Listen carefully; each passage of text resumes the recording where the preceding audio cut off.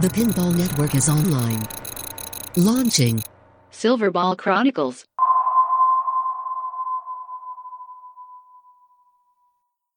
It's just so good. We're so good, even Barry Ausler thinks so. Mm-hmm.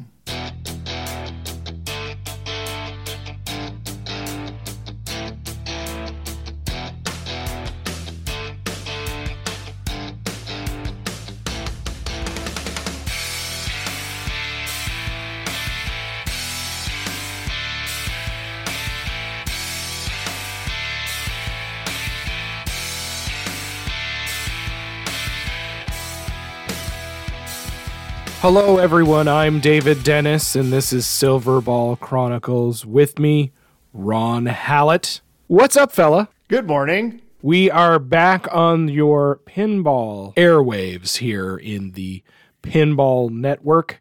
As always, Ron, we are glad to have everybody join us. Mm-hmm. You sound like you haven't had your coffee yet. I am working on my coffee. It's right here. So the energy level will increase as the podcast goes on. It will. And then towards the end, it'll just taper off into complete nonsense and sadness until I get another coffee. Okay. That's how it works here, folks, on Silverball Chronicles. This is what we do to keep you energized and excited.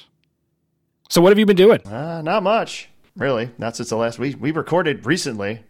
This is shortest period in between recordings, I think. It is. I had a bit of an issue recording last time, so I was actually a week late. Well, you didn't have an issue recording. You had an issue editing. That's right. So the editing didn't go well. The cloud, as it were, let me down, but that's just how it goes. Sometimes you sort of live and learn, but I was still able to get it out and entertain folks. Of course, I'm talking about the first in our series of Pinball is Dying, and that was Williams from the early 1980s. What did you think? Did you think it came together well, that episode? Yeah, Barry Ausler thinks so. Yes, so Barry Ausler himself, the man, or at least a person who looks like him and has a profile on Facebook, mentioned that he thought the episode was great on our Facebook page. So, of course, swing on over to facebook.com/Silverball Chronicles. You'll be able to engage with us there, and we often put up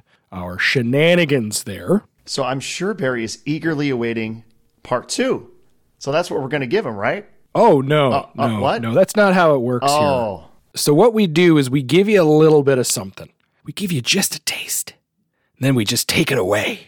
So this episode, we're going to go with a completely different topic, but we are going to give the people what they want, and that's an episode about the Addams Family. Oh, wonderful. So remember, if you wanted to go back and listen to any of our other podcasts, you can do that at silverballchronicles.com, or you can search for us in your podcatcher under Silverball Chronicles. And of course, we premiere every month on the wonderful Pinball Network, so you can see us there.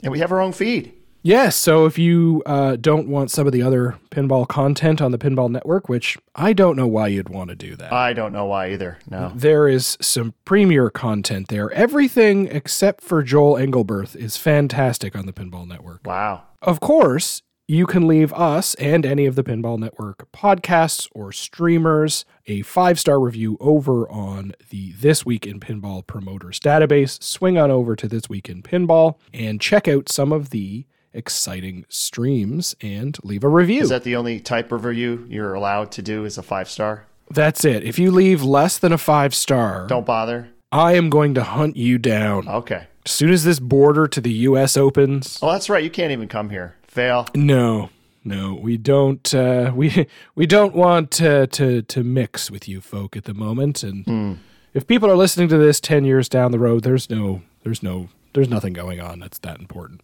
Nope. T-shirts, of course. We sold a T-shirt last month. We did? One T-shirt. It went all the way to New Zealand. Woohoo! I don't know if you know this or not, Ron, but we're a big deal in New Zealand. I'm sure we are. Probably New Zealand, Australia. Are they close? How close are they? I never looked at a map. Some would say that they are a hobbit's throw away from each other. I don't get it. Stone's throw? Oh, okay. Of course, we don't make much off of that swag. It just feeds our egos that somebody somewhere is wearing a T-shirt with probably my name on it. And that makes me feel like I'm completely validated and I'm important to the world, much like winning an award does. What do you mean? I'm looking at our account, at least $1.10 deposited. I mean, we're killing it. That's right. You can go to that ice cream shop that just opened up because it's springtime. That's true. But you still have to kick in a little bit of the extra Slam Tilt money. Yes. By the way, that's my podcast. Yes, the Slam Tilt podcast with Bruce, what's his name? With Bruce Nightingale, Ron Hallett. I should wait till the end of the show to mention that. Plug. Plug. So we do have a correction from our last episode. And this correction is not from Mr. Nightingale. Okay. So you know that it's actually a good one. So this comes from William B. He sent an email into silverballchronicles@gmail.com. That's where we go through a lot of our corrections and a few other things. He also included an image. He says the first pinball machine to allow a difficulty setting. Now, we had mentioned, of course, that... I think it was Whodunit.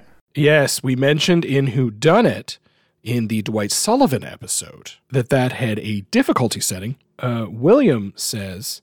The first pinball machine to allow a difficulty setting, which is novice, expert, or normal, can be selected before Ball 1 was actually Bally's Motordome in 1986, the classic Bally Motordome. I learned a lot from an interview with Todd Tuckey and can confirm the documentation on the Internet Pinball Database, the Motordome skill chart attached, that the player can select level 1, 2, or 3 with the flippers with a corresponding easy, medium, or hard. Sullivan may have patented the novice mode, but it still isn't the first time the player-controlled difficulty setting was used.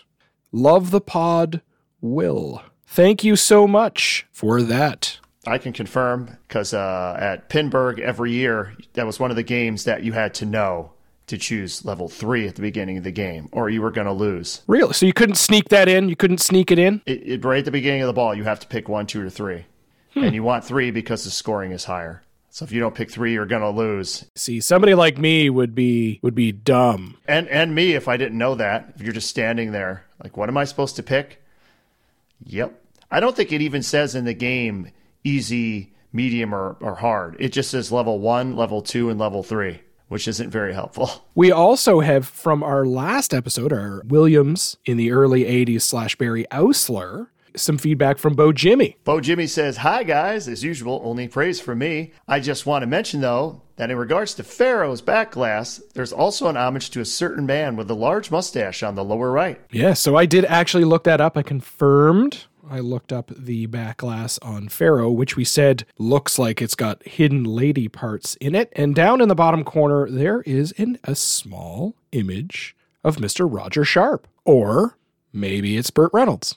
Or someone with a mustache. But one would assume that it's probably the man that saved pinball. Is it just the assumption, if there's a guy with a mustache, it has to be Roger Sharp? Exactly. If it's not him, it's probably Ken Fidesna. So maybe we can get a correction to the correction. Someone saying, that's not Roger Sharp, that's someone else. So there you go. But that's pretty cool. That's I didn't even notice that, and I spent a lot of time looking at that back glass.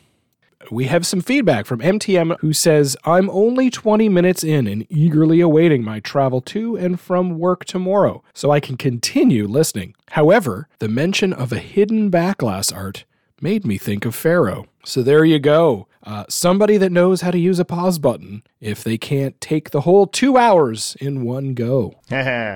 He's not going to let that go. The most recent years of Pat Lawler's career was covered in our episode 10, Pat Lawler, Pinball's Roller Coaster Tycoon. You can see that in our archives. Now, we spoke about his shift from Williams to Stern, and finally, Jersey Jack Pinball.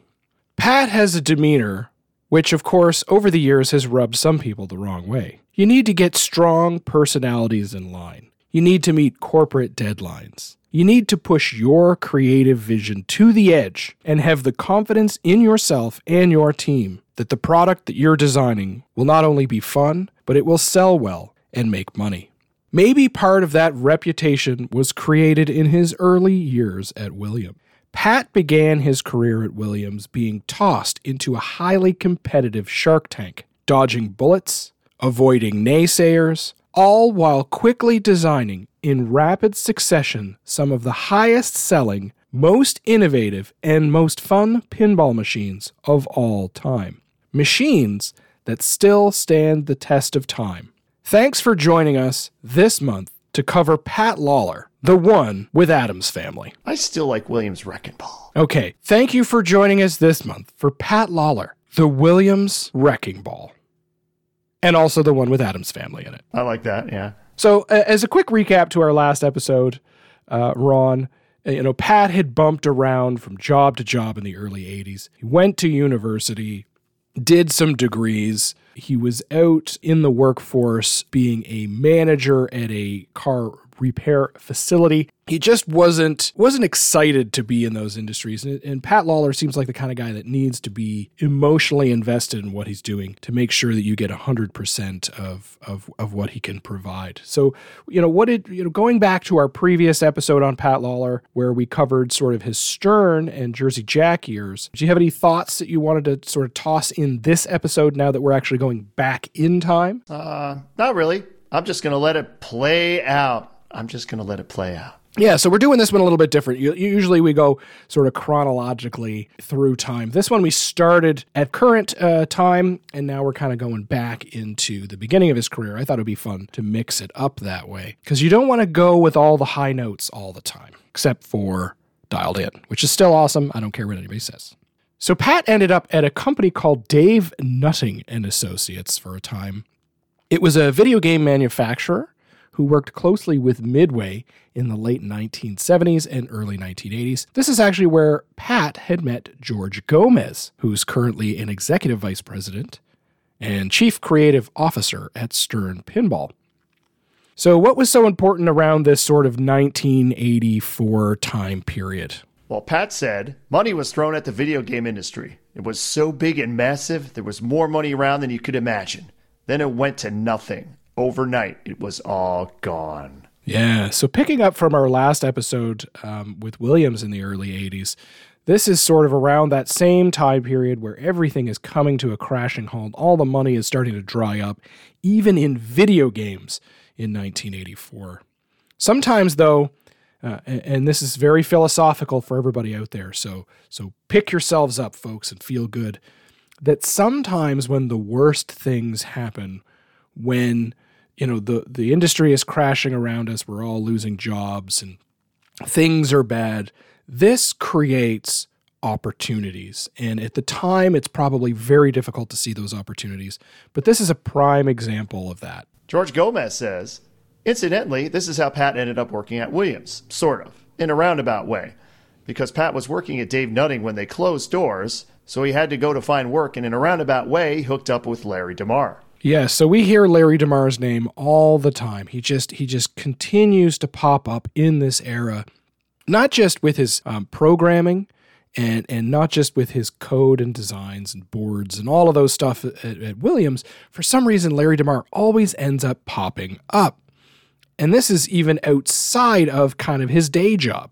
So Pat went to work for a company that transferred arcade and video games into cartridges, which at the time was, if you think about sort of your early Nintendo cartridges or Atari cartridges, that was sort of a novelty at the time. That was a new technology.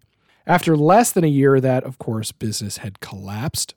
And then he ended up working at a bowling tech company, developing bowling alley systems for a company called Brunswick. This is where he met Paul Dassault, who is, of course, that lead programmer at the time at Williams who's doing basically all of the programming. And Paul knew Larry DeMar. So this is how we're drawing all of these lines in the industry.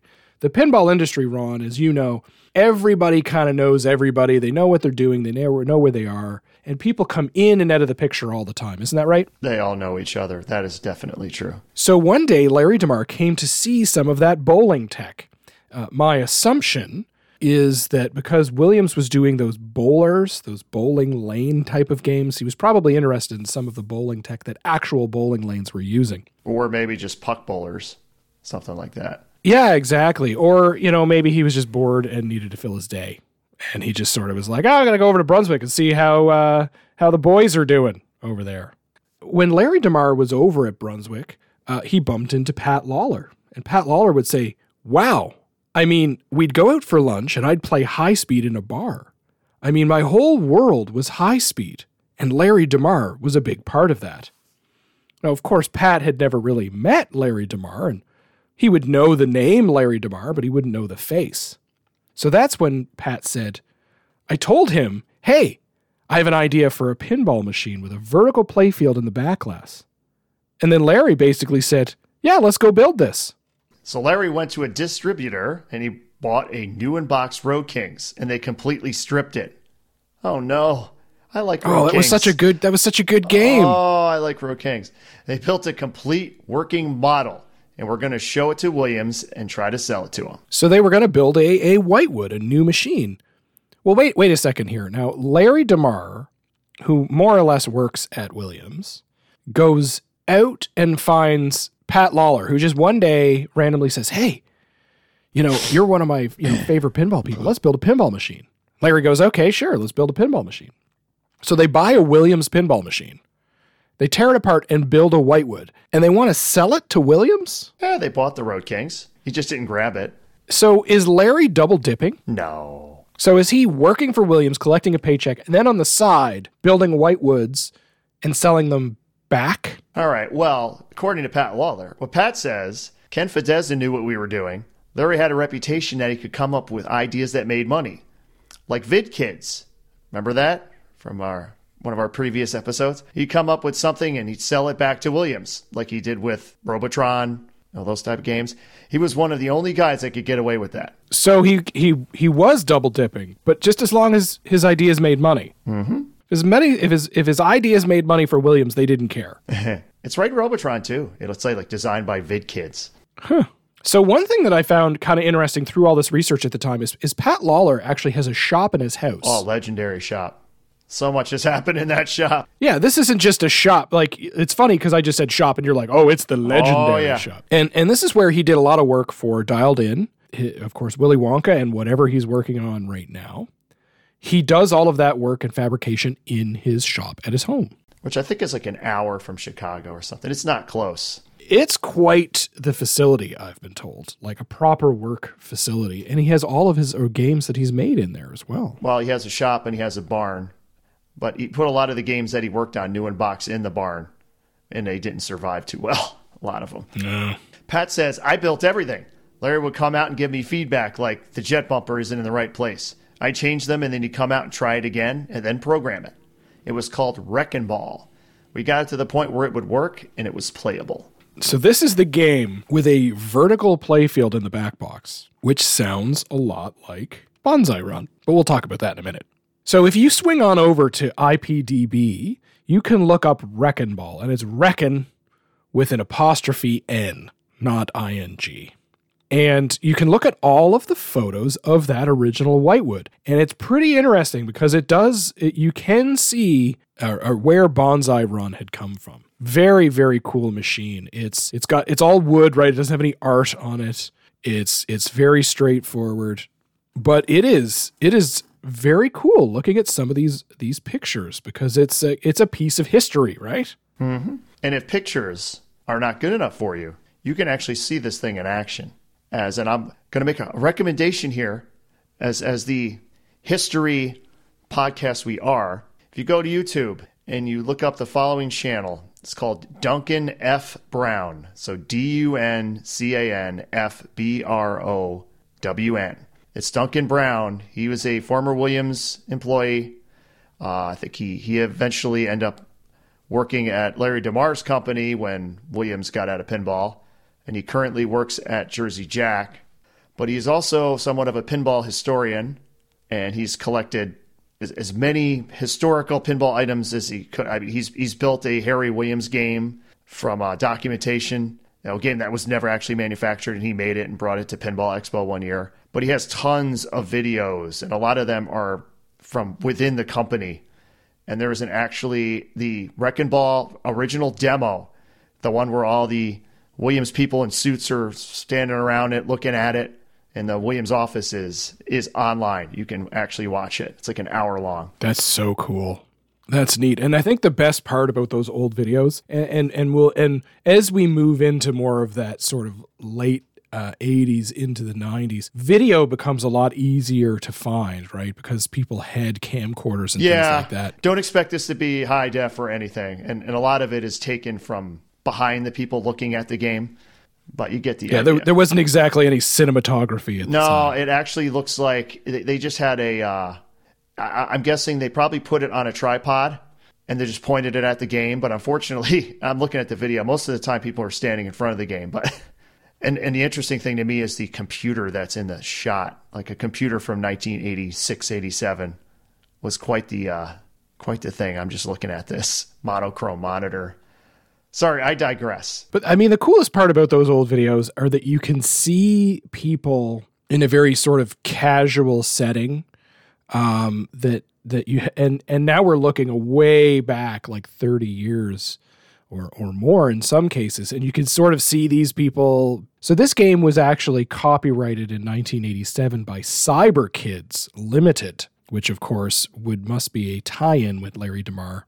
Wrecking Ball is kind of neat. It's like a construction theme game. It has all of those little bits and pieces in there. One day, Ken Fidesna and Steve Ritchie came out to see what they had made. They played and they sat around and had a drink, and Larry went into negotiations with them about building a real game at Williams.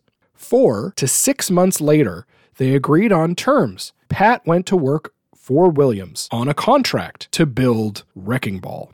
They actually gave him an office across from Larry DeMar. So that's pretty cool. Nowadays, you just get a cube, I guess. It depends. So employment at Williams. Now, this is something we haven't so much talked about now in our previous episodes. And I just wanted to sort of talk about how these, what I can garner a lot of these contracts would look like, or a lot of the, the employment standards that you would have at the time. This was a big deal, especially back then, because pinball had gone through these ebbs and flows, these peaks and valleys, and certain individuals, Steve Ritchie, for example, would have pretty amazing contracts. Well, Pat says, at this time, the game designers were employees with contracts, employees with extended benefits. It was a great thing. You negotiated the contracts. The benefits were much bigger because you negotiated. Yeah, so the designers were put in the driver's seat when it came to the contracts. So they were the ones that sort of had the special sauce. Getting a part of the sales or getting better performance bonuses were something that you could negotiate. As I mentioned before, could you imagine Steve Ritchie's contract at the time? Like, this guy just shows up and just destroys sales numbers. This is probably how he afforded a Porsche back in the day. Well, Pat says the way things worked at Williams were if you were a powerful game designer, you could do anything. Steve Ritchie could convince them to do anything. I couldn't do that yet. So Pat Lawler, of course, coming in on the ground floor as a contract employee. He's probably got a couple of benefits, but Wrecking Ball would eventually become Banzai Run. Now, I have not played a Banzai Run. I've seen lots of Banzai Runs. I've had a friend of mine actually owned a Banzai Run. I just didn't end up ever playing it. It is mechanically impressive. It is a sports motocross theme. It's from May of 1988, so we're in the late 80s now. Things have sort of started to recover. They're back on the upswing. It is a Williams System 11B. It sells 1,751 units. It's designed by Pat Lawler and Larry DeMar. The art is done by Mark Sprenger, and sound and music by Brian Schmidt. Software, Larry DeMar and Ed Boon did some polish on that. And it was also, I think, one of the first games, if not the first game, with diamond plate, the clear coating process, when they were starting to experiment. Ooh. So there are diamond plate Banzai Runs out there. Great. Let's start a whole podcast here with Ron and Dave talking about clear coat, because there's not enough podcasts in the pinball industry that talk about clear coat. Oh, it's part of history. I think it was the first one. Someone can correct me on that, but I think most of the games they experimented with were Pat Lawler games because he was behind that technology. The theme of Wrecking Ball was not really that great. Like construction-y theme, like nothing says exciting like construction. Roadshow. Oops. Pat would say, we were fishing around for a theme. One day, Mark Sprenger did a bunch of drafts and said, you should do a motorcycle game. couldn't come up with anything better, so it became Bonsai Run. It almost makes sense since they ripped off a Road Kings to do it. Yeah, poor Road Kings. Oh. I like Road Kings. Pat would say that he needed to put in time to learn the finer details of design. So in the interview, one of the interviews, and it's in the show notes, of course, is an old interview from Topcast, and he talks a little bit about his philosophies. Pat Lawler can speak sort of on a long, drawn-out, Roger Sharp-esque essay when he speaks, but when he does speak, much like Roger Sharp, you're captivated by what he's talking about. And when he's talking about the finer details of design, designers can really figure out why things feel clunky and why shots make you go like, yeah. So do you want to kind of describe what clunky might be? Clunky is, you shoot a ramp. It's not smooth. You shoot a shot that's not smooth, maybe just constantly rattles in and out, rejects. The shots just don't. And it's not necessarily flow. Everyone thinks a game could not have flow and also not be clunky. I always think a clunky is more as just shots just rattle in and out and nothing feels good to shoot on the game. When you make a shot, you just go like, yeah, that feels good. Like something inside of you feels the way the ball moves. And, Steve Ritchie would sort of call that kinetics. How does the ball feel? Really good designers instinctively know how things just end up being clunky. So if I made a whitewood, I could make a shot and the ball would just rattle around, or it would go through and just not be that satisfying, to use a cliche. Instinctively, pinball designers that are very, very good, I'd say Keith Elwin, for example, they just sort of know, okay, if I move this to the left, it'll be clunky. If I move it to the right by, 5 centimeters, it will be smooth and the kinetics will play right. Very, very cool. But you don't just know that right out of the gate. So somebody like Pat Lawler had to sort of learn a little bit of those finer details. And the other thing he learned, and he said this was one of his newbie mistakes on Bonsai Run, is there's no adjustment for the outlane posts. So they are where they are. Pat gave a lot of credit to Larry DeMar, who he said was good at instilling in people, if you put in the work and you are talented, you will learn how to do pinball. That's awesome. Good for you, Larry DeMar.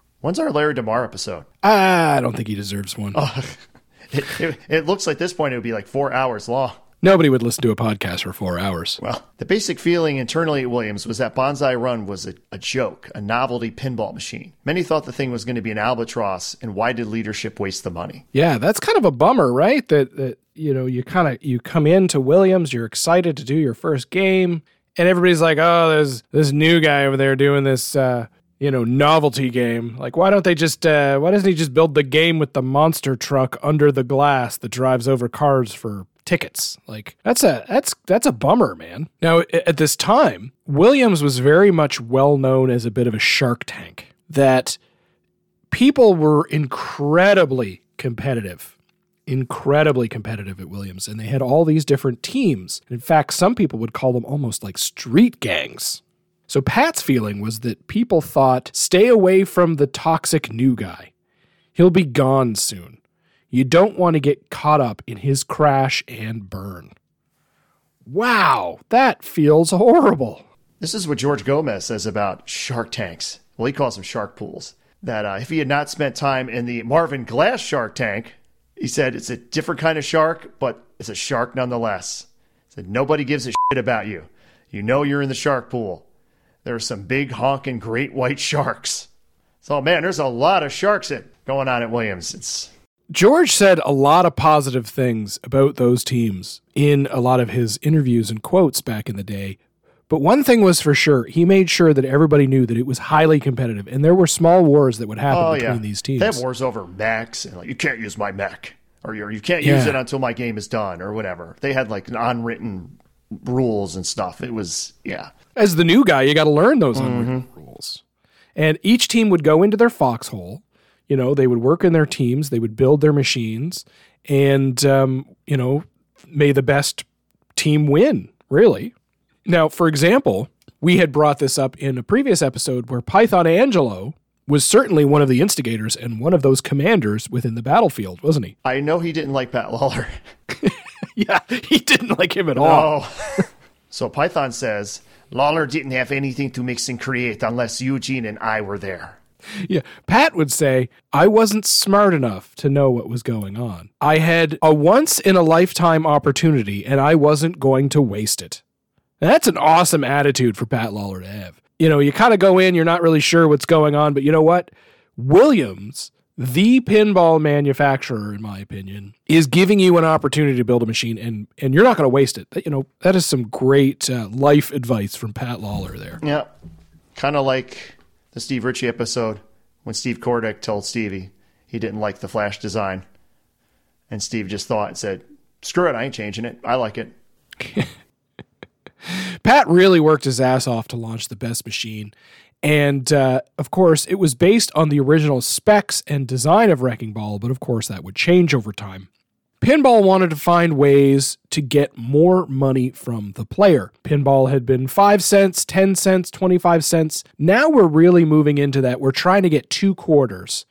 The prototype was out on test at 50 cents a play, and it made even more money than all of the other games on location. But it didn't make enough more as far as Williams was concerned. Did the Bonsai Run concept fail? Well, being they didn't do it again, and they only made 1,750 units. The description of Bonsai Run. So it's a standard playfield, cabinet on the bottom, right? You've got your regular playfield on the bottom. It's got pop bumpers and a spinner. It's got a ramp. It looks like a regular pinball machine, but the back box is like another half playfield, and it's sort of vertical, right? Like, and you're shooting up with the flippers on the bottom. Yeah, it's not sort of vertical. It is vertical. It's really unusual, right? Like, if you had this in a lineup of pins, it's something that's going to catch your imagination. It is super cool to play. I'll say that. It's got 3 flippers in the back box. So it's got 2 on the bottom, and then it's got kind of like 1 up on the top corner, and it's got a couple of kickers that kick it up the playfield. Yep, you go up the playfield. So the idea is you're on a motocross bike, and you make it into the back box. Now, one bit that's super, super cool is the ball that's on the upper back box playfield is the same ball that you're using on the bottom playfield. Oh, yeah. He carries it up there. So it's not like there's a ball kind of in there and it just sort of pops out of a hidden place. It is the actual ball, which is super cool. It's an unusual game. I mean, it's going to draw you in. It's going to make you want to put money in it, right? It has an extremely hard to get jackpot. As if I'm remembering, you have to start multi-ball. You have to lock a ball in the lower playfield, get to the upper playfield, and then go all the way up to the final shot to get the jackpot. Williams, we're changing the way the world looks at pinball. This one's even better. Here, check this one out. Introducing Bonsai Run, the pinball machine with 1 continuous playfield on 2 different planes. Wow. You've never seen anything like this. Yeah, it's because it's crazy. Williams Pinball, number 1 on any plane. Wow. Yeah, they went all in on this one. So 1,700 units doesn't sell very well. This machine, it goes for a lot of money on the secondary market. Oh, yeah. Especially if you have one of those diamond plate versions I spoke of earlier. Oh, God help you. It's not. Is it pinball? Oh, it's definitely pinball. It's definitely pinball. Yeah. Now, it's got a lot of those sort of Pat Lawler staples, right? It's got that, physical kickback on the left side. So the ball goes down the left side. It's got a physical kickback. Yeah, both flippers are offset to the right with the larger left side. Just a lot of the staples are already coming into place. Yeah, and it's so funny because it's such early part of his career. It's such an early part of his design, and he's just creating that sort of philosophy, which is very, very cool. So after selling 1,750 units, Ken Fidesna went to Pat and said, "You did a fine job of taking a project we didn't know you could do. We'd like to have you stay." So they agreed on a new contract for a few years, and Pat went off to work on his next pinball machine, and he dreamed up his own design. So he didn't have any input from Larry DeMar or anything like that. He's going to go and build a traditional pinball machine. So Pat had a really strange idea for this next machine, didn't he? I don't know if it's strange, but I think Pat likes natural disasters. He likes those old disaster movies from the 1960s. Or 70s, whether the ones in Sense Around or whatever it was called. Everything was a disaster. You had earthquakes, floods, avalanches. It's like Marvel movies nowadays. Pat says, I wanted to do something crazy. And they were all standing there and said, you're crazy. This isn't going to work. People in the halls would stare and say, you're crazy. When people would tell me it's a crazy idea not to do it, I'll do it and catch people's attention. And of course, we were talking about an amazing innovation known as the shaker motor. And this would become Earthshaker, which is a disaster theme from February of 1989. It is a Williams System 11B, sells 5,257 units, so significantly higher in sales than his previous machine. It's designed, of course, by Pat Lawler, art by Tim Elliott, sound and music by John Hay and the legend Chris Granner, and software by Mark Panaccio. I don't think it's Panaccio. There's no EO. We should probably figure out how to say his name, being he was just hired by CERN. He can email me a WAV file of him saying his name. Okay. Take that. I have played a lot of Earthshaker. I got a buddy of mine who just picked up an Earthshaker, and I played a lot of it. I really like Earthshaker. It's a very cool Have game. you played the sinking building version? No, I have not. Okay. It's a moving experience. That was very good. Yes, it was a moving experience. Directly from the Williams yes. paperwork here. Williams continues to shake up the world of pinball. Okay. Discover state-of-the-art advances in quality, dependability, reliability, and entertainment value. And this was yet another one of the games that had a limited number of diamond plate versions again. You should see all the other games. Originally it had a moving building. The building would sink into the playfield, but that was cost cut.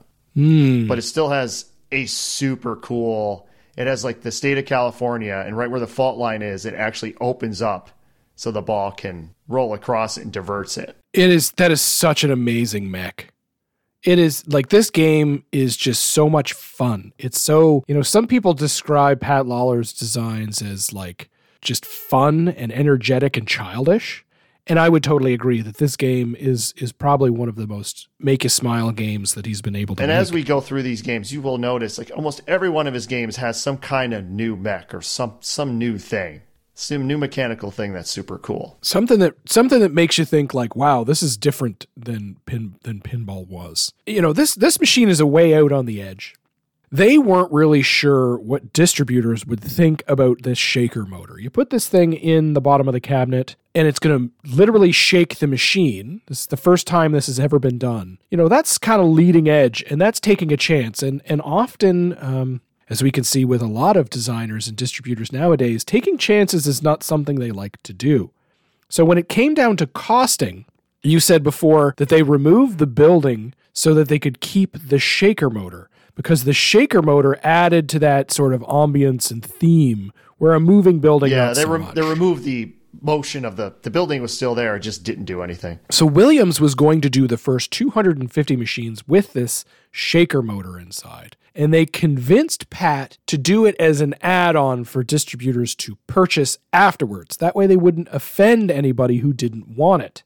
And they never sold a single one of these kits because the shaker motor was such a massive hit. They included it in every single machine. So, like, how does a shaker motor work? Well, it's a motor with weights and they spin. The faster they spin, the more it shakes. That sounds dangerous to have that in your cabinet. It's encased. Oh, it's got a little case on it. Yes, it's all encased, so the weights are not going to fly off or anything. I guess those are the things that people would worry about at the time. So it's mounted in the bottom of the cabinet. When you do certain things, it shakes. Yep. Earthshaker!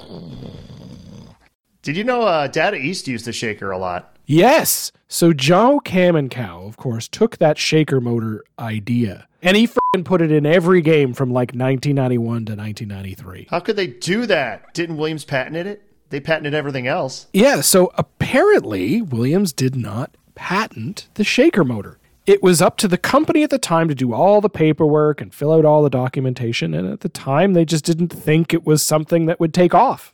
But Joe Kamenkow, when he sees an idea that's going to make money, boy, oh boy, he drives that into the ground until it stops making money. And now basically the shaker motor is, at least shaker motor support is coded into almost every game from every manufacturer now. I have a shaker motor in my Tron, and I'll tell you what, man, it is awesome. Shaker motors are awesome. I'm going to be unpopular here, but I do not use the shakers. I have them in several of my games, and I've actually forgotten which ones because I always turn them off. All right, and that is the end of the Silver Ball Chronicles series. So thank you, my folks. I would leave it on. I would leave it on in Earthshaker because it makes sense. Huh. A lot of people, that's like a must-have mod. They're putting a shaker motor in everything. And if I had a roadshow, I would definitely gotta have a shaker in there. What about your Jurassic Park? You gonna put a shaker motor in that? No. Come on, man. That's like the whole part of the friggin' movie with the dinosaur walking and rumbling in the cup with the water. I always wondered if you were in a tournament and like the shaker motor actually caused a tilt, that would be the end of the shaker motor. It'd be the end of the machine. The art on the Earthshaker was by Tim Elliott, and he was the last person to work on a Lawler pin before Pat signed an exclusivity deal with John Yowsey, who's done the artwork for every one of his games ever since. Which I think is kind of neat. Now, this is a very cool backlash. So it's like this 1950s, guy with his part, and his hair is just gorgeous as a guy who's got a receding hairline. It makes me very jealous. It's with a lady's doing her makeup, and it's sort of like this California cool pink Cadillac thing. One thing that's very reminiscent, or one thing that's interesting about Pat Lawler games is they always have a lot of these like random odd characters in the background. Just these funny sort of characters that are all getting into some sort of shenanigans. I always thought it was funny that the game says, "Ooh, bitchin'." Yeah, which is a pretty big risk back in the day. Or that was just like the lingo they were using.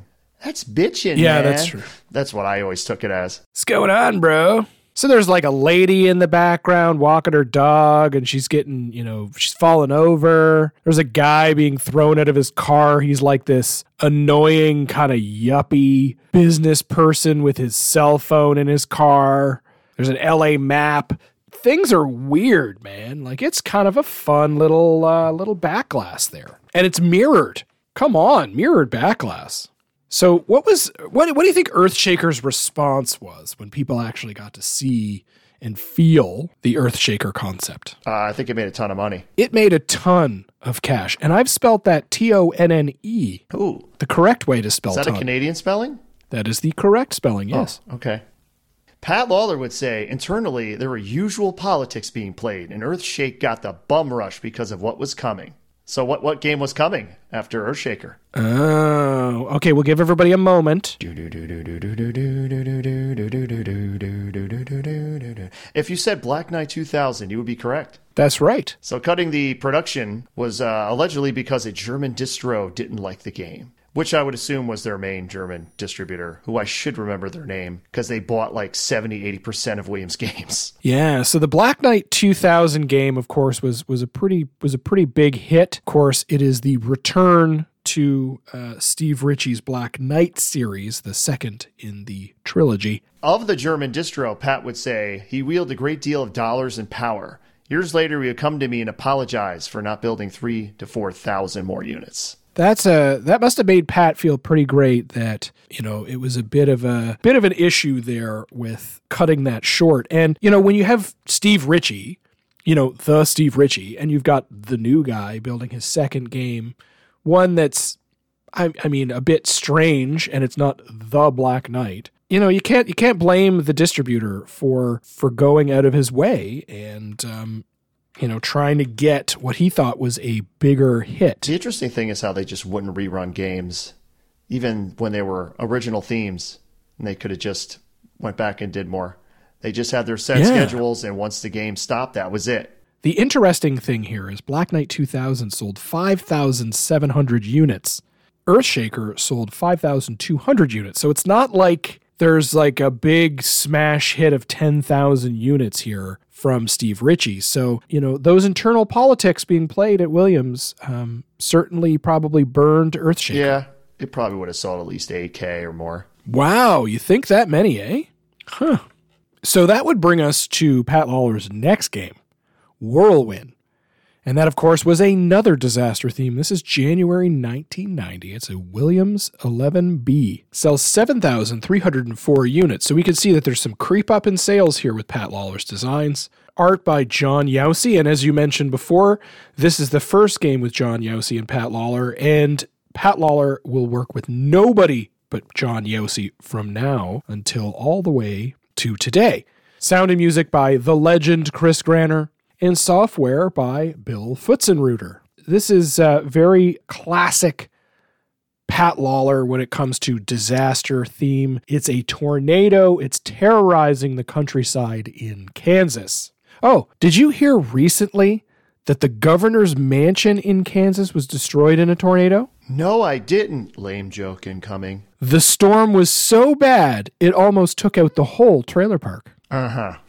Mm-hmm. So the Translite art, John Yausi is the radio driver in the car. So if you look at the back glass, there is an individual who's driving a van. He's holding a button. It is the Storm Blasters. That is a self-portrait of John Yausi. We also see the red button, which will become a Pat Lawler trademark. I believe it was the logo of his company. It's like a thing. Mm-hmm. Don't push the red button. So, of course, we spoke in a lot of our art episodes and a lot of other previous podcasts that artists would often use photographs and have some members of the art team or the design team or family members pose so that they could get those designs right. Actually, the reference of this was John Yausi had his wife Jenny take a photograph of him kind of standing in that position, and that's how he drew himself sitting in the car. John Yausi and Pat Lawler are all about their tiny back glass references. Isn't that right? That is right. So John Yausi would say, I was asked to put hidden things in games now and then, and it was benign stuff. I didn't put it in anything shocking.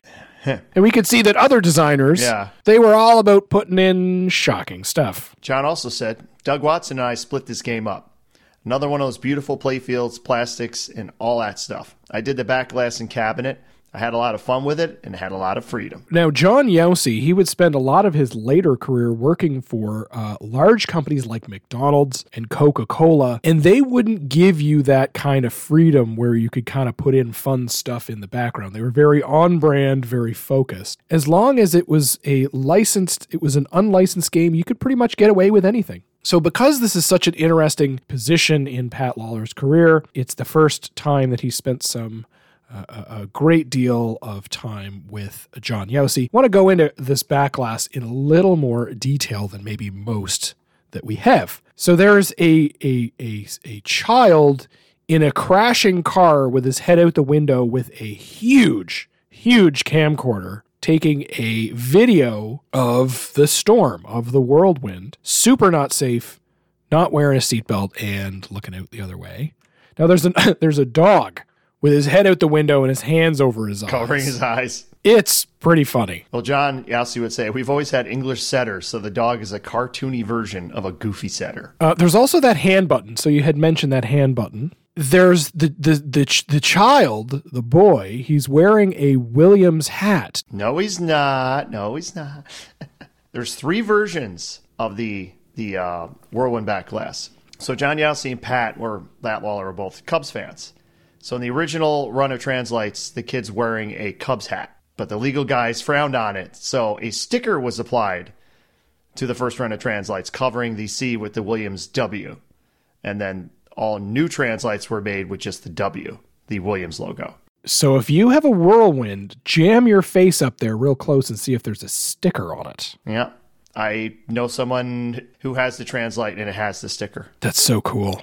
Do you think that would actually be worth more, or do you think that's just something that nerds like you and I think is cool? It both. Because nerds, i.e. pinheads, think it's cooler, yes. I would put it in my listing as, original Cubs Translite. Give me another $10. The flyer, come on. Feel the power of the wind. Very whimsical way to say it there. So wait a minute, why are we feeling the power of the wind? What gimmick do we have on this game? Well, I don't know if you knew this or not, but Whirlwind was creating a stir for the 90s and beyond. Did you know that added attractions blow the competition away? Did you know that? I did indeed know that because Williams made sure they put it on a flyer. I love flyers. This has, like, what, top 3, top 5 topper of all time. It has a fan on the top of the pinball machine that under certain times it blows wind on you like you're in a whirlwind, Ron. Yep. The funny thing is, the game was basically done. They just put that on there as like a joke. Like, wouldn't it be funny if we had a fan on top of it that just turned on? And they put a fan on there and they turned it on and they're like, we have to do this. So Pat Lawler had his program, like, you need to program this in. And within a couple days, they had it working. They were 3 weeks away from launch when Bill Futzenreuter and Pat were playing a game in the factory and having a good old time. Pat would say the balls were in the air. They were going in all directions because of the whirlwind wheels on the playfield. Somebody said, wouldn't it be funny if a fan blew on you? So we grabbed a desk fan and we put it on the machine and turned it on. We laughed uncontrollably. That top 5 or like top 3 topper of all time was like, let's just stick it on the top. That is awesome. That is amazing inspiration. And it shows you how a team and the creative process brings something together and makes it that much better. And the creative process. Did you know that Williams Legal was not a huge fan? They were concerned. Really? Because they were afraid someone, like, maybe they're smoking their cigarette and the fan comes on and blows it back in their face. That kind of thing. Oh, man. Imagine somebody smoking that didn't want smoke in their face. Mm-hmm. So Williams, of course, was always willing to bend over to make something great, which was certainly different than the other manufacturers. We've talked about Gottlieb at the time. Not so much about making sure that they added expense to a game. It seemed that management was always there to be able to identify something like this fan that they knew would sell more units. So that's pretty amazing. So they mentioned the spinning whirlwind wheels. So what am I talking about there? There's spinning discs on the playfield. You basically got like a grippy surface on them too. So when the balls hit them, they just go flying in all directions. Another Pat Lawler staple. He likes things that just move the ball around, whether it's spinning discs or magnets. Either of them. He doesn't like balls just in the middle of the playfield not reacting to something, obviously. These spinning discs on playfield were not common, but it's not a new design, right? You had the original Fireball, the Fireball remake. They've had them since the 70s. They've been on machines before, but distributors hated them because they required a lot of adjustments. So Pat Lawler and his engineering team set out to make sure that they could come up with some sort of leveling system on the bottom of the playfield to be able to help level that out much simpler than the previous versions. And it was all 3 discs are run by one motor. Apparently, these motors that drove the discs are different in the European models because of European safety approvals. But in general, they tried to make it much better than the previous versions. Now, of course, there's no Larry DeMar or anybody on Whirlwind. Larry has disappeared from doing a lot of his programming work. And why was that? He was busy working on their upcoming new system, WPC, Williams Pinball Controller. Around this time, there's a lot of competition out there. We're getting into when pinball is way getting.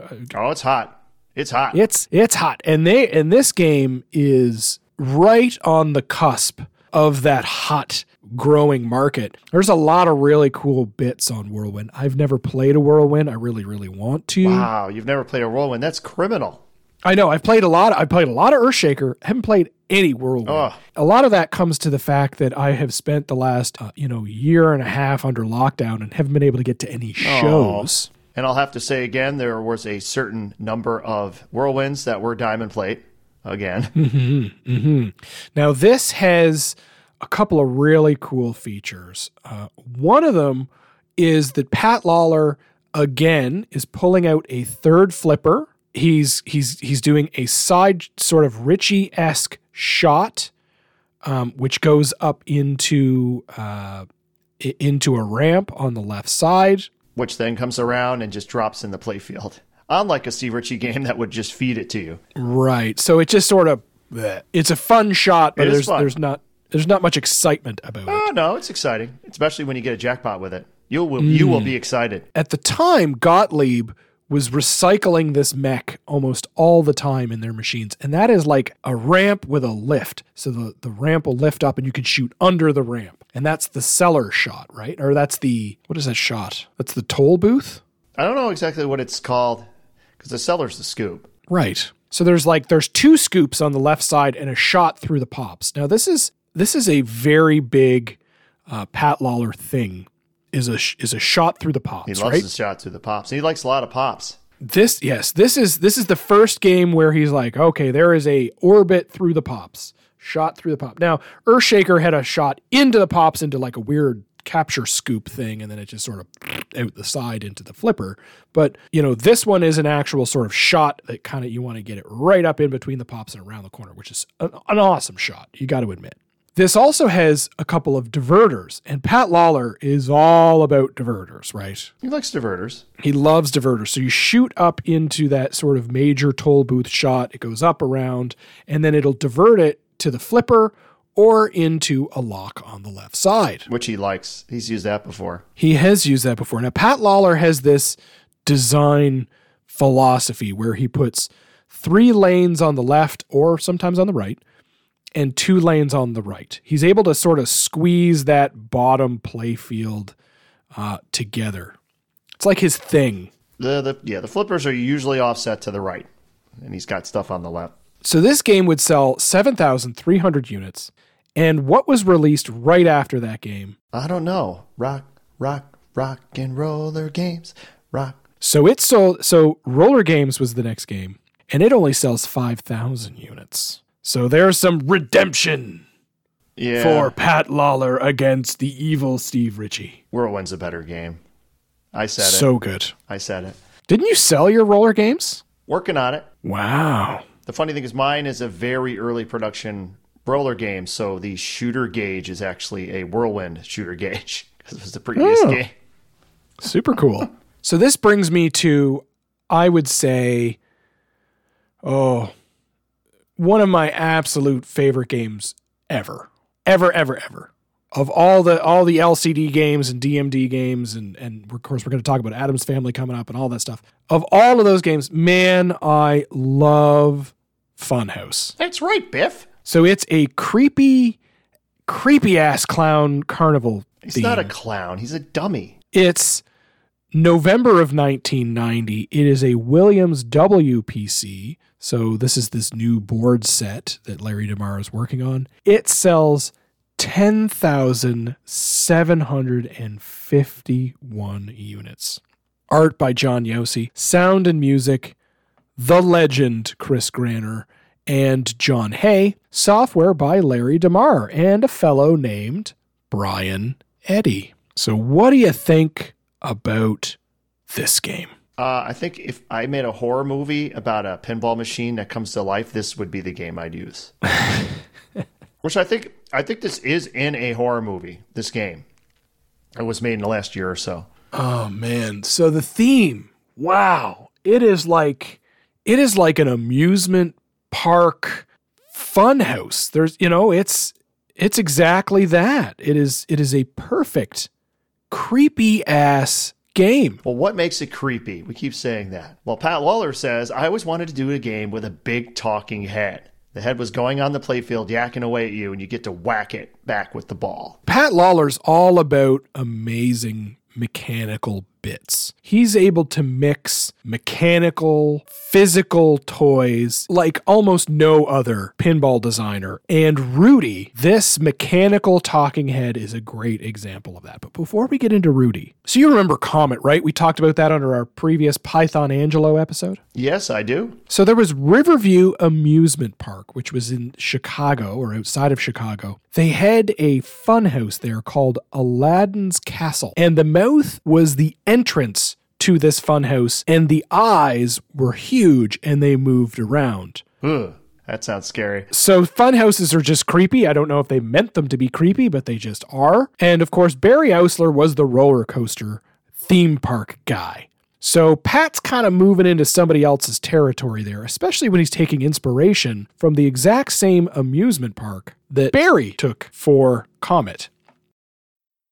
Hey Pinheads, I just wanted to let you know that when I'm not making cheesy jokes to make Ron laugh, I'm David, the financial advice guy. At Dennis Financial, our advisors strive to provide a return on life for our clients, not just a return on investment. The value of advice is something that we take seriously. A valuable financial advisor doesn't just provide investment and insurance advice. That's because an advisor takes the time to gather intimate knowledge about their primary client, understand their personal preferences, recognize their fears and hopes, and gain knowledge about their client's heirs before providing financial advice. If you're looking for a more human dimension to your financial advice, Dennis Financial Inc. has you covered with advisors licensed in most Canadian provinces. We're also doing secure online meetings to engage with clients who need advice but don't necessarily want to wear pants or leave their house. Contact me via email at david@dennisfinancial.net for a free rate quote and a copy of our Value of Advice ebook, or check out dennisfinancial.ca. Insurance solutions provided by Dennis Financial Inc., Canadian residents only. Now, let's get into Rudy. Rudy's a talking head. So this started from an idea where John Yossi did some preliminary sketches. He just sort of sketched something together with a head on a playfield. So Rudy was designed by John Crutch, who was basically Pat's engineer. He'd work with him from 1988 to 2005. Pat would say John did all the magic.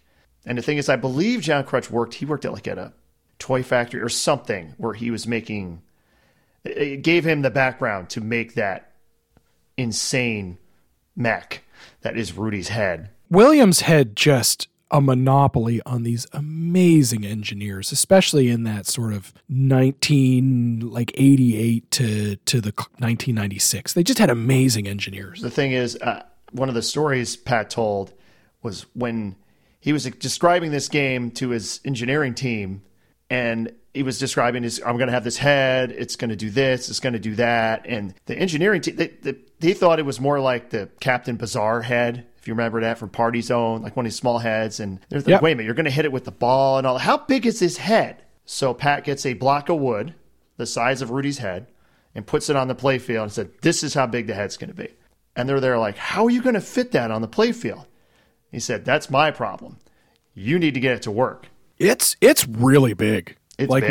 when you get in there and you see it like in person, you're like, wow, it has like this imposing, it's more than a bash toy. It is something else. And it is a defining feature of this machine. It is just amazing. Eyes move, eyelids move, mouth is on a motor.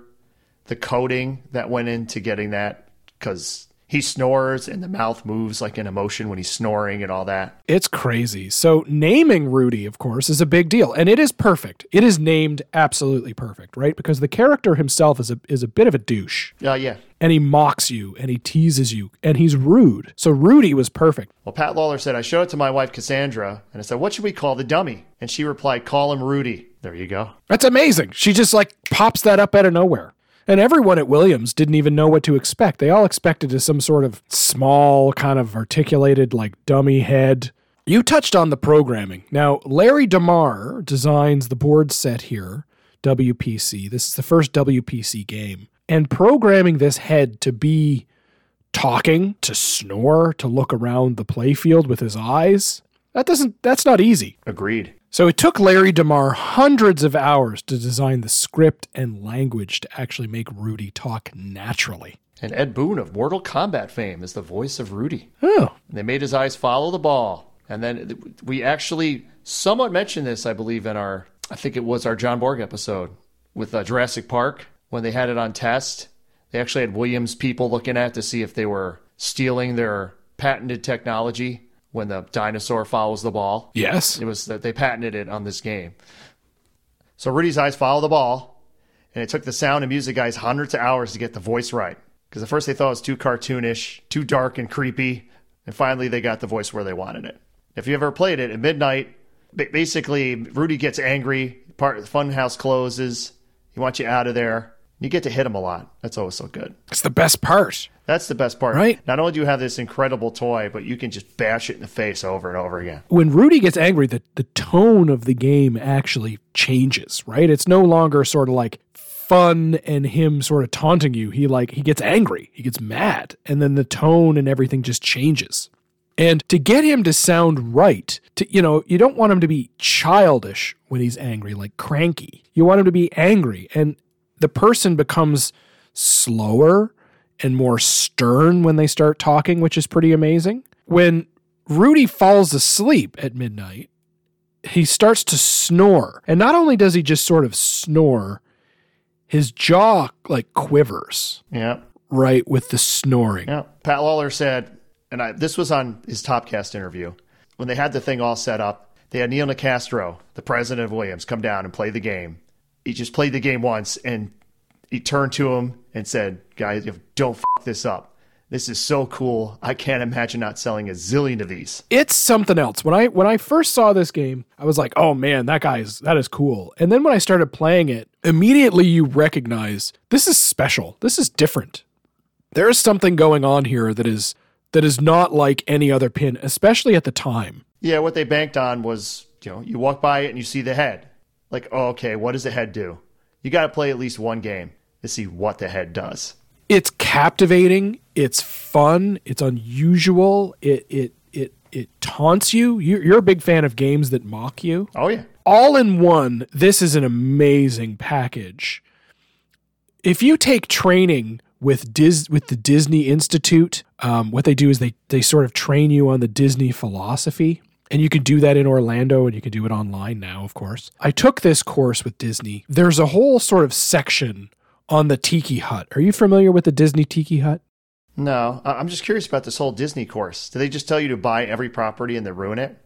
Like they did with Star Wars? Yeah. Oh. The Tiki Hut is an experience down in Orlando, and I assume they have one in California. You go to the Tiki Hut, and it's like a musical experience where the birds talk to you and they sing a song in the Tiki Hut. If you've been there, you now have that song just stuck in your head. You'll have it there for days. Sounds like I would hate it, yeah, as most Disney things are. What they do, though, is they talk about how they suck you into that experience with things that you don't even notice. For example, the animatronic birds.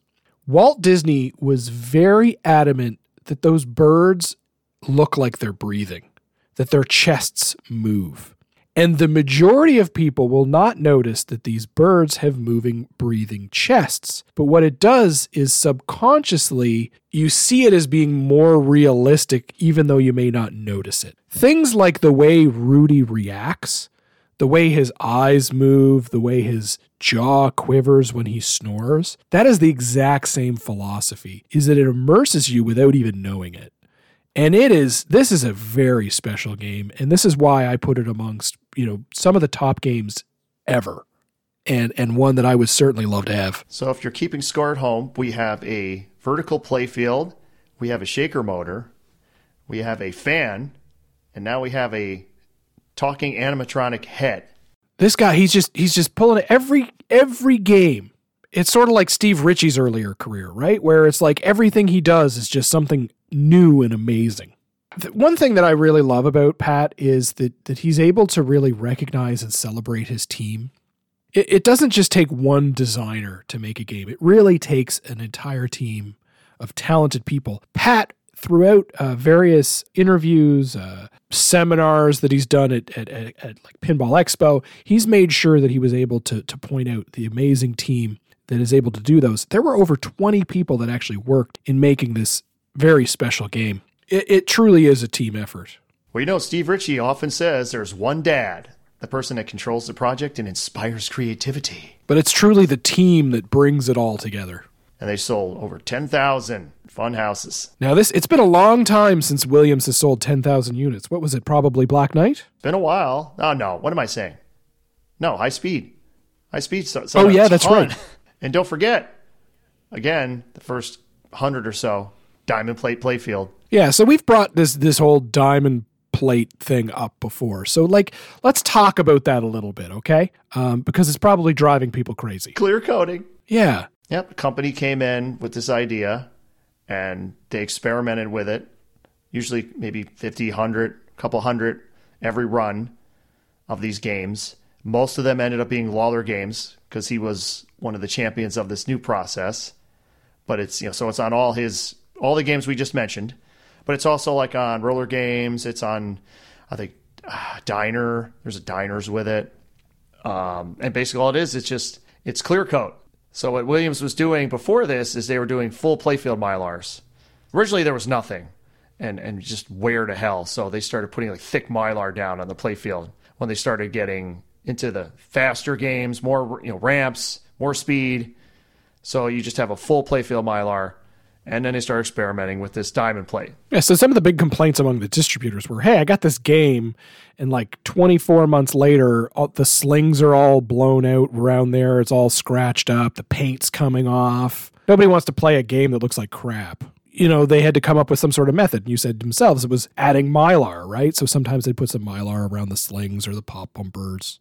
But that's just a Band-Aid, right? Yep, and it was Sun was the company that came in and with this new process. So Pat would say that it's about $20 extra per playfield to clear coat it at the time to put this diamond plate technology. And he would say it's not every day that a sales guy comes in and pitches an idea that you can do, which is simple, fast, and cheap. And can't be replicated today, obviously, as we are having clear coat issues. But I have a feeling what they were spraying it with would probably not pass health and safety standards. Health and safety standards today. Yeah, and you had mentioned you just can't change everything, right? You just can't. This team can't come in and you go, yeah, let's go ahead and just every single playfield. They did about a 3-year burn on it from the first ones till they actually went full production. And the risk was that 2 years down the road, there'd be like big chunks ripping off the playfield or massive cracks or. No, that's just today. It started to prove that it was actually a very good idea. Now, of course, there were certainly some concerns about this diamond plate idea, right? Yeah, there's always the concern that, you have the quote right here, Python Angelo, polycarbonate playfields. We tried that idea, but it would put us, i.e. Williams, out of business. The playfield wouldn't wear or ever need to be replaced. Pat Lawler didn't think of diamond coat. Bullshit idea. We needed to sell machines. Python's critique here, which may not be his own personal critique, but the critique within Williams at the time was... You want him to wear out. You want this playfield to wear out because you wouldn't buy a new pinball machine, right? If the playfield looked like it rolled off the factory floor. It depends. I can see. Pat Lawler would actually say, are we cutting our own throat? The people in engineering convinced the executives that selling you a machine on it lasting longer than on selling it as a replacement to the old product that didn't last longer was a better idea. So do you think that was a mistake? Do you think clear coat and diamond plate was actually a mistake, that it would impact sales? There's good arguments either way. I really think so. I mean, especially when the next Pat Lawler game comes out and sells the way it does, why do I need to replace it? It still looks good. Your machine wears out. You got to go back to Williams, buy a new machine. You're going to keep going. Now, my critique on this is that pinball machines have evolved, and for especially during this time, that the features, the toys, the mechs, the experience continue to evolve. So if you still wanted to keep getting the quarters, you would have had to buy a new machine with the new innovations in technology.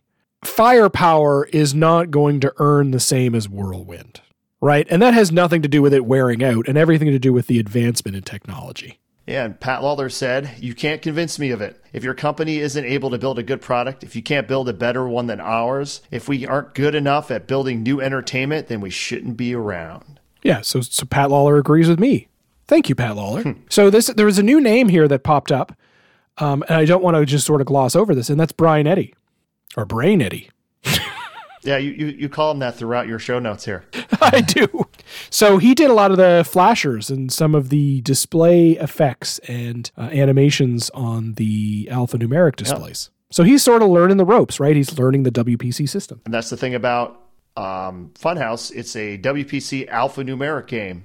So it's running on the new system. And they could do some cool little effects with the alphanumeric display. About as much as you could ever do. The only reason you even downloaded this episode We are in March of 1992. This is The Addams Family. It is a licensed movie theme. It is a Williams WPC, but it's a DMD this time. Mm-hmm. It sells 20,270 units. Art by John Yossi, design, of course, Pat Lawler. Music and sound by the legend, Chris Granner. Software by Larry DeMar and Mike Boone. Dun-dun-dun-dun. Dun-dun-dun-dun. All right, so this is the peak of peaks of peaks of peaks of peaks. Licensing has finally come to Williams. We had all seen Steve Ritchie's High Speed as a watershed moment in the history of pinball. Would you agree with that? Yeah, it was definitely the beginning of the resurgence. You know, the people like Dwight Sullivan, people like Pat Lawler played High Speed. They were inspired. They saw, oh my goodness, there could be a story. There could be a world under glass. No other pinball had told a story. You know, it had brought a video game to pinball. But Pat Lawler also learned that theme was everything. Theme wasn't just something you threw away. And the Williams designers, of course, they were very proud people. They were very proud because not only could they make a fun game that sold and earned, but they were so creative that they could come up with their own themes.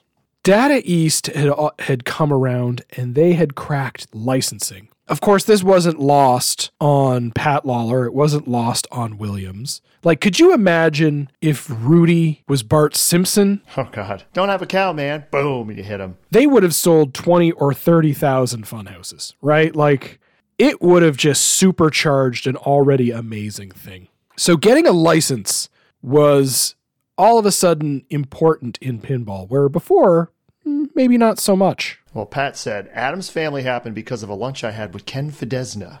I was negotiating a new contract then. Ken said, these people in Hollywood are doing an Addams Family movie. You could do a haunted house theme. It was my favorite show as a kid, and I wanted to do it. Roger Sharp knew it was dumped by one studio and picked up by another studio. So Roger did some calls, and they agreed to have Bally Williams do a pinball machine. And lucky for them, the movie ended up being a hit. And it was a monster license at the time. Especially, like, it was a great movie. We'll talk about that in a minute. But Roger Sharp, he's the man that saved pinball. But to be honest, the most important thing that Roger had ever done in pinball was being the liaison between a Bally Williams and pinball manufacturers and all of the fun social connections that he had in Hollywood to create licensing. So as soon as it became a thing, Roger Sharp really blew up. Now, the Addams Family license, okay, so let's dive into this a little bit. Why was this such a big theme, especially in the early 90s? Well, the Addams Family is a fictional household created by an American cartoonist called Charles Addams in 1938. The Addams Family is a satirical inversion of the ideal 20th century American family. They're an odd, wealthy, aristocratic family who delighted in the black arts and are seemingly unaware or unconcerned that other people find them bizarre or frightening. It was originally published in the New Yorker magazine. The Addams Family that everybody remembers, right, Ron, is the Addams Family TV show of the 1960s. Is this something that you watched? Not really my era, but I have seen episodes, yes. Yeah, so when I was younger in the 1990s, I was a big Nick at Night TV watcher. I think that comes from my mother. My mother watches television on a 20 to 25 year delay. So today, my mother is watching shows from 20 years ago. 20 years ago, my mother was watching shows from 20 years before that, from 40 years from today. She just watches TV on a delay. I don't get that. I watched a lot of Addams Family. I watched a lot of Munsters. I watched a lot of Get Smart. There's an amazing license, by the way, Stern Pinball. This 30-minute television series was created by David Levy and Donald Saltzman and was shot in black and white. It aired for 2 seasons on ABC from September 18th, 1964 to April 8th, 1966. It had a total of 64 episodes, which is pretty interesting to have such a huge culture-challenging show and only having 64 episodes. Now, the show, of course, was most notable for its opening theme, which was composed and sung by Vic Mizzy. That theme again, Ron. Dun-dun-dun-dun. Dun-dun-dun-dun.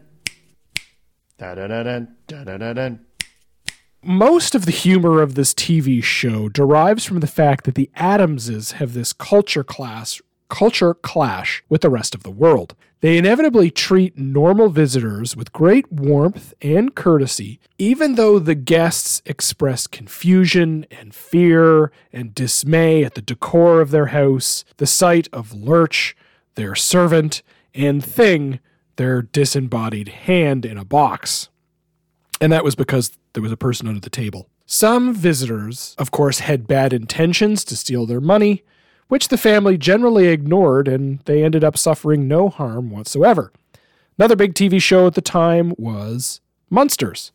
So why was this show sort of culturally impactful? Well, one of them was that at the time, the idea was that people might look different and be different, but you should judge them by their actions and you should judge them by their hearts, not their outside. And that, of course, comes from the fact that there was a significant cultural change with the African American community in the United States. This was a big, big show, wasn't it? Sure.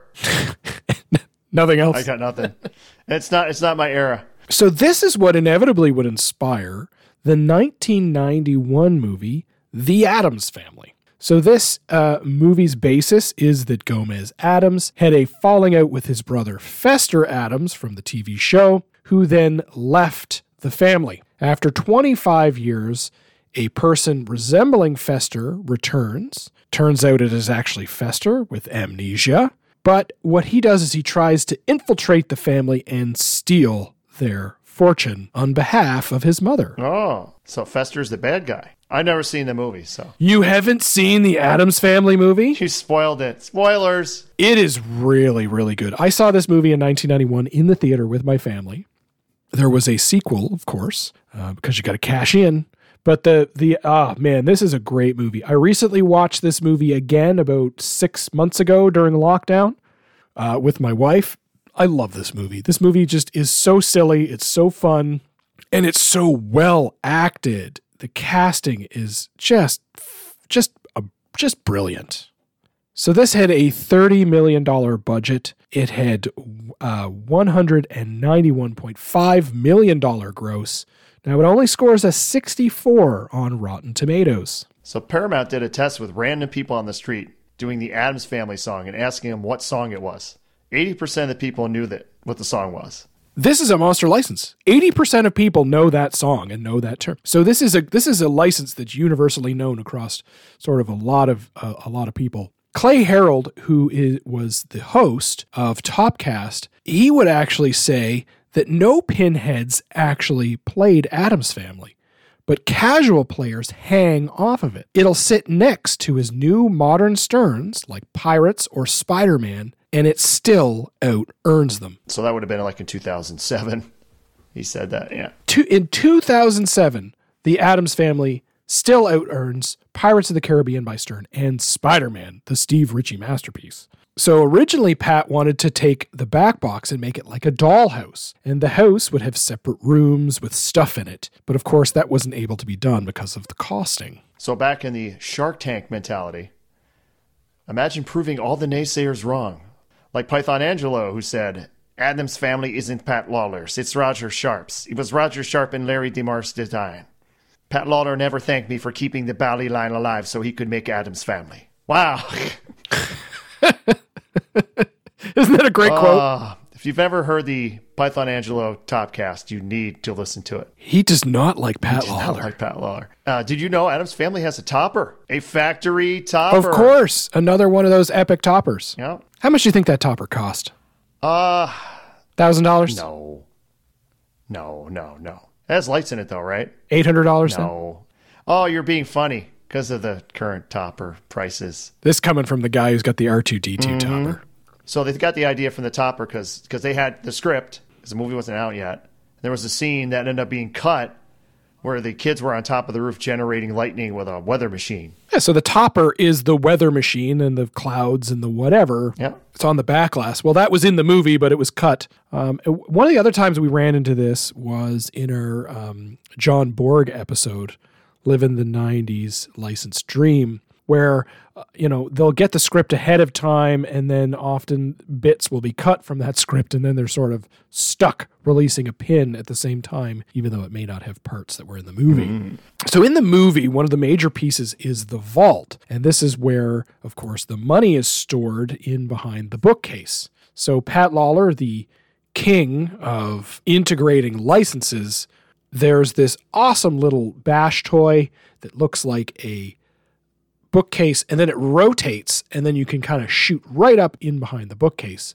Originally, this didn't say anything on it. It was just the bookcase, and you just hit it. You can see these pictures in IPDB. I'll leave them in the show notes. Of course, then people didn't really know what to do with those original prototypes, so then they put a sticker on it that said spell greed to rotate the bookcase to get into the vault. That almost sounds like Iron Man. They added the sticker that said, "Spinners raise Ironmonger." Yeah, because you didn't know what to do. Even though the game, I think, told you at some point, hit the spinners to raise the Ironmonger. A pinball experience for the whole family. It's creepy, kooky, spooky, and ooky. The Addams Family. Very well done. Now there's some thing special in pinball. Oh, well, so what could this flyer be talking about? That there's some thing special in pinball, Ron? The Thing toy. This is amazing. So we're going to, we just talked about how absolutely friggin' awesome Rudy is. Well, this simple, awesome toy thing is crazy. Yeah, there's a few innovations on. And so you have the optical sensor in the bookcase, which doesn't really get mentioned. It doesn't. There's no switch there. It's optic, so it detects the hits. Then it's got, of course, the thing was in the upper right, and he actually comes out of the playfield, grabs your ball, and then goes back underneath the playfield. Okay, so there's like a box in the back right. Thing's box, yeah. So so there's this hand that comes out and grabs the ball. So how does that work? Basically, it comes out via like a motor, and then there's a magnet on the hand, and it just grabs the ball from a saucer, then goes back in, releases the ball into a subway. And then it sort of trickles down underneath the playfield somewhere else. And then it has Thing Flips, which I thought was one of the really cool features. It has a little mini flipper on the left called the Thing Flipper. It's Thing's Flipper. And if you go down the correct in lane, again, there's multiple in lanes because this is a Pat Lawler game on the left side. If you go down the correct in lane on the left side, hit the ramp, when it comes around, Thing will shoot the, I believe it's the swamp shot himself without your intervention. Yeah, so the computer takes over and flips. You can flip yourself, but if you just let it go, it will flip for you. And it will detect if it missed it by what it hit, if it's like early or late, and it will adjust over time. And it is surprisingly accurate. The thing with the Addams Family is it does things that surprise you. You know what I mean? Like it's not just shooting Rudy or a bash toy or ramps or whatever. Like it continually over the time you play, and the deeper you play and the more you play, little things you notice it'll start doing things which are pretty nuts. The thing hand is pretty cool. So for example, in one of the modes, you shoot the saucer, Thing comes out, grabs the ball, and puts it in and drops it in the subway, right? But there's another moment where Thing will come out, he'll grab the ball, put it back in, and then, the narrator, Gomez Addams... No, put that thing back. And then the hand comes back out, puts the ball back in the saucer, and then the hand goes back in. So it continually does these things to surprise you. Another one of those cool things is sort of this innovation called like auto flipping. And the Thing Flips is part of that. But there's a little bit more to this auto flipping, right? There is? Like, what are you saying? So I've played this game, and the first few times you're kind of flipping the ball. The music and the sound is a big part of the Addams Family. It's all in one package. And a big part of that is that traditional Addams Family from the song, the da-da-da-da, snap, snap.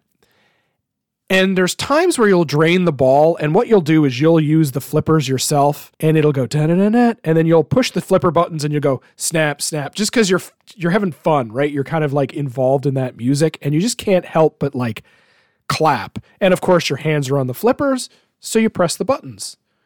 But then all of a sudden, the game itself will automatically flip those flippers to that beat. And you freak out. And you go, oh my God, the game did the thing. Yeah, Addams Family was the first game Williams had, well, designed with solid state flippers so they could control it using their Fliptronics 1 board, which I believe was only used on Addams Family. Pat Lawler would say that we gave people exactly what they expected. The flipper was going to go da-da-da-da, snap, snap. Very cool.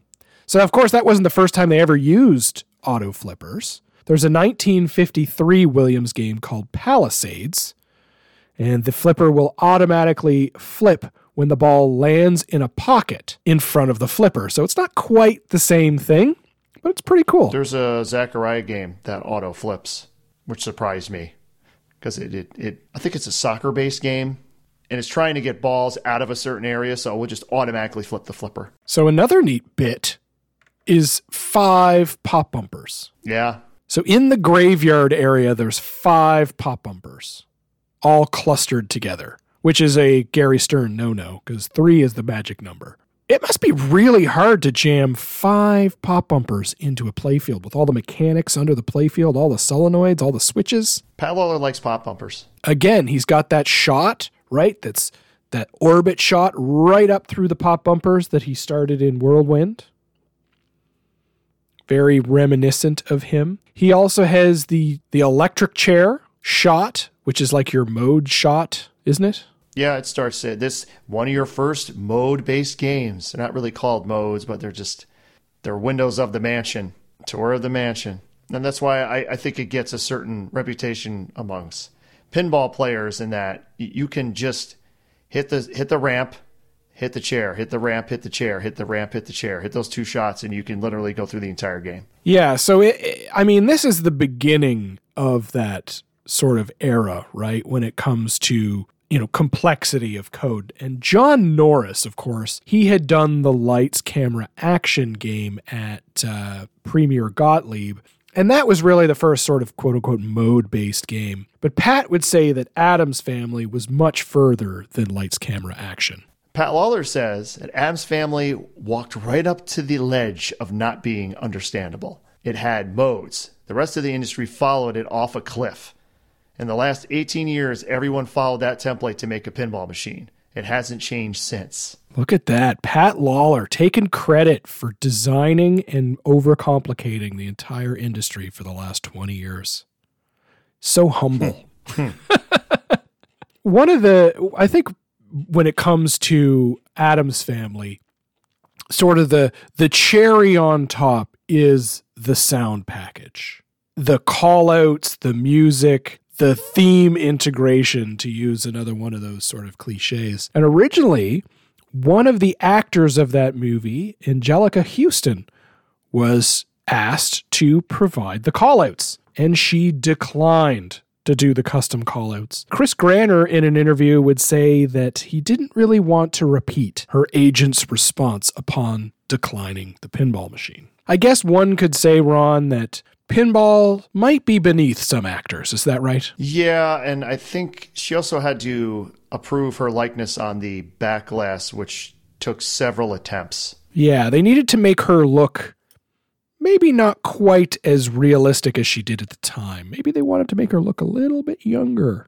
Now, I can't find any real major quotes or anything on this. Nobody really wanted to throw Miss Houston under the bus with her comments or concerns, but one could just sort of say that she didn't want to do it and she wasn't really the nicest when it came to declining. Does that make sense? Makes sense. Yeah, she's still in the game, although her audio is lifted from the movie itself. Now, Chris Granner's interview on the Addams Family. I've got Chris Granner's interview where he talks a lot about this in the show notes, so feel free to listen to that podcast. It is worth a listen because Chris Granner is so excitable and so childlike when he talks about this stuff. It's so much fun to listen to him talk. I would love to meet this guy in person. And Chris Granner says, fortunately, we had Raul Julia It was a stunning, awesome acting recording session when you get to work with an actor of that caliber. Chris Granner went to New York City to meet Raoul in a studio, and he would say that he seemed like sick or ill or kind of out of it. Yeah, Chris said, I thought he was stoned, altered or something. He was dim and slow on the uptake. I had to describe things to him a couple of different ways.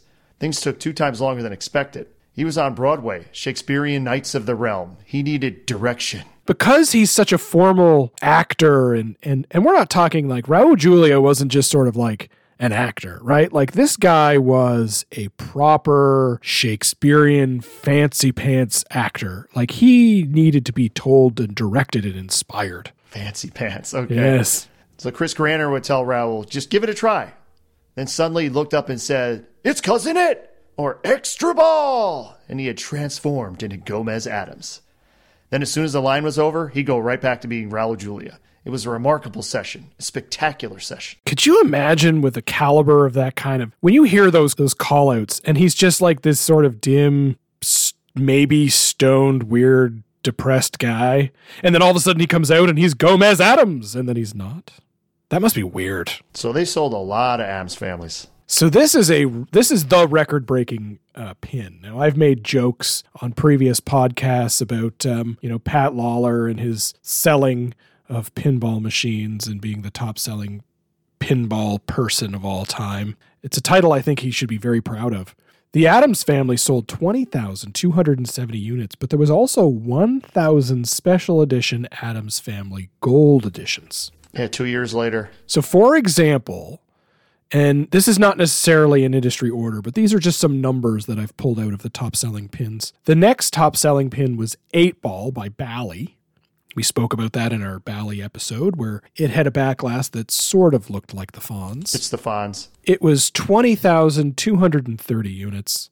We had Steve Ritchie's original The Flash, which sold 19,505 units. We had Bally's Playboy, which was a smash hit around the time of 8-Ball, sells 18,250.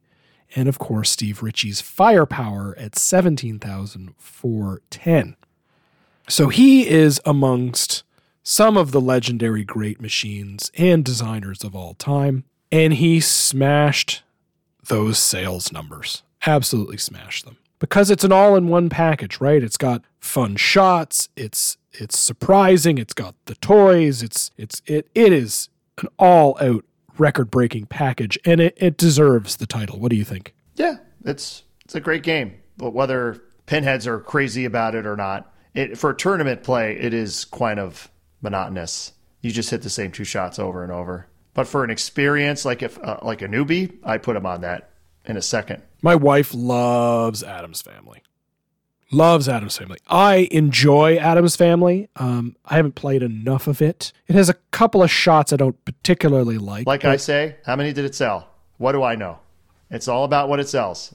So Pat Lawler wanted to commemorate the actual record-breaking game from the production line, and he arranged to have it made in a gold cabinet. So Pat says the record-breaking game was number 20,232. That game is the one we all had our picture taken in front of, and it's the one on the cover of Replay magazine. The inside of the game was signed by every worker on the line that day. So that machine was originally in the possession of the late Gene Cunningham. Yeah, I wonder where that is now. I don't know where that machine is now. So if you bought an Addams Family from the late Gene Cunningham or his estate, you got a nice little piece of history there. This change caused several games in the run to subsequently have some strange bits. So they had some gold accents in the lower cabinets and even some of the back boxes, which were originally blue. So you may have if you're on one of these later 20,232 plus, you might have a weird mixture of gold accents and blue accents on your cabinets. Larry DeMar would say, the way our line worked, the cabinets and back boxes were created separately, then joined together. And this created a logistical problem for keeping gold and blue with blue, along with the likelihood that we had more spoilage in back boxes and cabinets, or the other way around. Meant that a small number of games were mismatched. So, a lot of people are always on the search for an Addams Family Gold, and we'll talk about that in a moment. But you actually might have an even more rare one if you have the mixed matched colors. A mixed matched Addams. So Addams Family Gold It was from October 1994. It had gold accents such as metal ramps, gold legs and bolts, gold lettering. The vault plastic, the bumper caps, and things box were all gold. And each of the 1,000 gold machines includes a certificate signed by members of the design team and a gold plate containing the machine number on the lower right front of the machine. Machine number 1 is property of Pat Lawler himself. Pat Lawler's a nerd, like all of us, I would assume, and he knows that symbols and collectability and serial numbers and special editions are very important within the industry. And here's a prime example of that. Those Addams Family golds actually end up going for a lot more than a standard Addams Family. Isn't that right? Actually, yeah, I would think so, just because there's less of them. The only thing is there's also the software on there is different. It has I think an extra mode, and it may even have more speech by Raul Julia. So I do notice that when a lot of people do updates, or they'll go and they will build their own Addams Family or rebuild an Addams Family, they'll often build it to the gold standard. Or they will, they might do that, but then I'll have the original ROM in it, though. At least in the tournament, the tournament realm, no one wants to see the gold edition on a machine. Because there's something about it. It has something in there that just makes it a crappier tournament game. I don't even know what it is. So of those 1,000 Addams Family golds, they sold every single one of them on day one. And Pat Lawler would say that they could actually have even sold more. Dun-dun-dun-dun. Dun-dun-dun-dun. Wait a minute. Your notes here say end of episode. No Twilight Zone? Nope, that's the end of Pat Lawler's career. No Roadshow? No Good Gophers? That's it. What I wanted to do is just sort of tie a nice bow on that beginning of Pat Lawler's career. He is at the peak of not only his career, but the industry. And they're going to give him a great adventure, which is the Super Pin and Twilight Zone. But we'll cover that under our next Pat Lawler episode. I want to leave you with a Pat Lawler quote, which I found very, very nice. Pat says, "I grew up drawing games and being a game geek, which ended up serving me well. I spent my life not knowing it, being in pinball." Any other thoughts, Ron, on the beginnings of Pat Lawler's career? All those games are very worth playing. Every one is awesome. That's the highest recommendation. There are no duds in that bunch. Every single game from Pat Lawler's early career is amazing. Every one. And they just get better and better and better and better. I mean, we went through every game had at least one or sometimes multiple new innovations or cool toy or something. Absolutely amazing. Well, thank you for joining me again this month, Braun. We've been doing this for 12 months. Woo-hoo! You have been a fantastic part of this podcast. And thank you for making me seem like I know what I'm doing. And thank you for editing. And thanks for the 12 months, Mr. Dennis. You can send your comments, questions, corrections, and concerns to silverballchronicles@gmail.com. We look forward to all your messages and we read every one.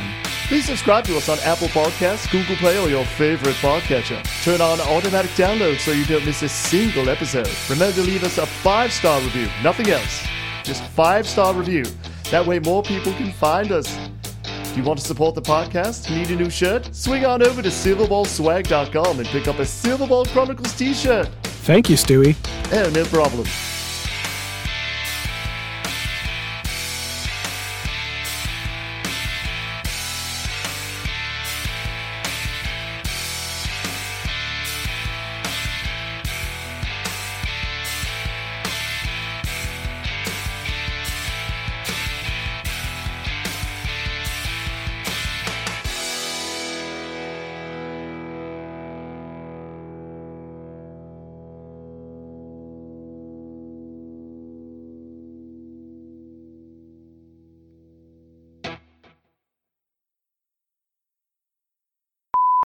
Sitting down there in Texas, not doing anything with no engineers.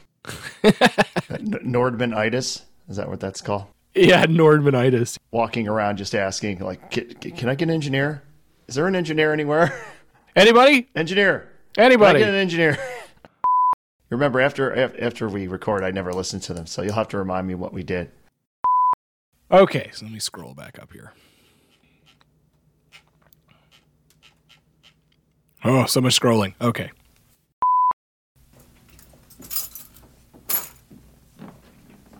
Yeah. There. Sounds like an ad. Motodome, what's your price? I'm sorry. Originally, the king of the license is the Try king. again. Deep breath. Okay. Okay. And not that it matters. The Vid Kids, the S is a Z. Vid Kids. You mean a Z. So you can do those couple of quotes if you want. Oh, let me finish my apple. Mm-hmm. I was on mute. I was being good. Pat said it walked right up to the ledge. Uh-oh. Someone's at my door. Hold on.